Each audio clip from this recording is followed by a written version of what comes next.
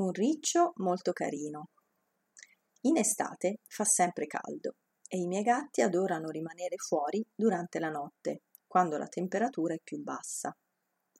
Prima di andare a dormire lascio una ciotola di croccantini e una tazza piena d'acqua davanti alla porta di casa, così possono mangiare e bere senza problemi.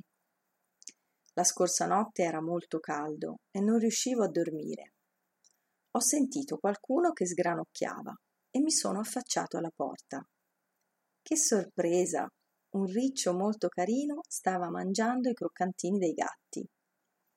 I ricci escono generalmente la notte per cercare acqua e cibo e si riposano durante il giorno. I miei gatti sono felici di condividere i loro croccantini con l'amico riccio, a patto che ce ne siano abbastanza per tutti.